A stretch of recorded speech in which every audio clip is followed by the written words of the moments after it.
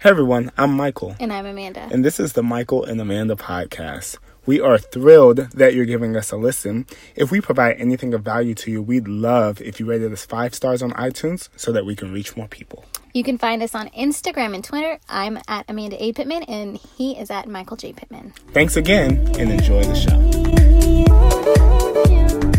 What's up, everybody? I'm Amanda. And I'm Michael, and today we're going to talk about what Christian women want, because I have a wonderful Christian woman myself. However, many of the guys out there who are Christian, trying to live for the Lord, they're like, man, Mike, how do I approach a woman? How do I show interest? What's the best way to talk to a woman who I'm interested in and maybe look to move things forward? So I'm going to ask Amanda some questions, help you all out. You're welcome in advance.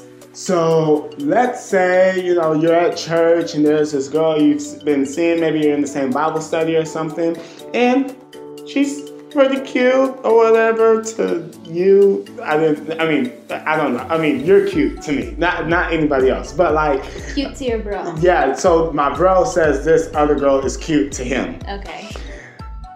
What's the best way to approach a young lady in the most respectful way? We've seen so many men in the world time and time again with the slick moves, the player moves, and I feel like so many women are used to that and they're looking for that. And so when they see a man who does that, they associate that with the world. So I think in order for you to set yourself apart and come off as a godly man who's genuinely interested in courtship and marriage and being serious, you have to come across differently. Mm-hmm. So maybe not doing the slick lines, maybe not coming off as the slick guy, but just, starting with a friendship, trying to get to know them, mm-hmm. saying hello, and then, after a few encounters with one another, just asking her out on a date. I mean, even that is a million light years different than what we're used to, Right, we're used to a text message, Netflix and chill.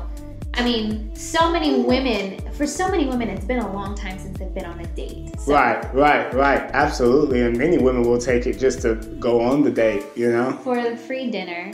But, men, don't worry about that, because she may be going for the free dinner and then you get her. Boom. So. I came for the free dinner, but I stayed because of you, right? Right. So I was reading the book of Numbers and realized that I didn't have yours. That's not good? No Christian pickup lines? You know what? I think that'd be that's a pretty funny one. Yeah? I don't know. You might, hey, if you're funny, use that to your advantage. Absolutely. Absolutely. Yeah. So now, whenever you go, let's say you're successful. My bro is successful on asking a woman on a date and connecting with her. Now it's time to go on a date. Where should they go? How should he treat her whenever they go? Do you go Dutch on the meals? Like, how does that all work? Okay, great question. Always pay for her meal. I mean, really, if you want to set yourself apart, pay for her meal. You'll just look so much different than the world. The world is starting to look very much so anti-chivalry, masculine and feminine equality almost to a fault, to where chivalry really is dead. So, think about things like opening her door, pulling out her chair, paying for her meal, because that's just gonna really make her feel special, mm-hmm. and set you apart. It's kind of like, when you're going on a job interview, you're gonna try and put your best foot forward. Don't try and cut corners on the first date, Right. So there's that. Another thing I wanted to add is when it comes to meeting for the first time, I've had friends who go on a date alone, and I've had other friends who go on dates with chaperones or with friends or in a group setting. So you have to think about if that's something you're interested in doing. That it's completely different from the world, and I'm not saying that's what you have to do, but consider maybe the first time you all hang out being a friend thing, like bowling with friends, and then the next time a date alone. Okay, yeah, gotcha, okay. That way you guys are able to get to know one another in a group setting where your friends who are godly influences can pick up on those vibes, pick up on the spiritual discernment, and really see, is this girl legit or is this guy legit? And then on the next date, have it be alone time where you guys really get to know one another. Yeah, absolutely. At first I thought you were talking about like, hey, I'm gonna take you out to dinner, but then like your friend is also at the table, like just like looking at us. I'm like, oh, that'd be kind of weird. I would say that's closer to a don't do that. Just because you just won't get to know one another. You won't be able to put your guard down when you have your friends there. So it's nice to have that, you know, when it comes to fun group settings. Right. But if you're going on a date, let it be a date. When it comes to purity though, I think it would be a really great idea to just let your friends know what time you expect to be home. So that way, if it's later than that and they know you're not home yet and they're texting you asking if you're home.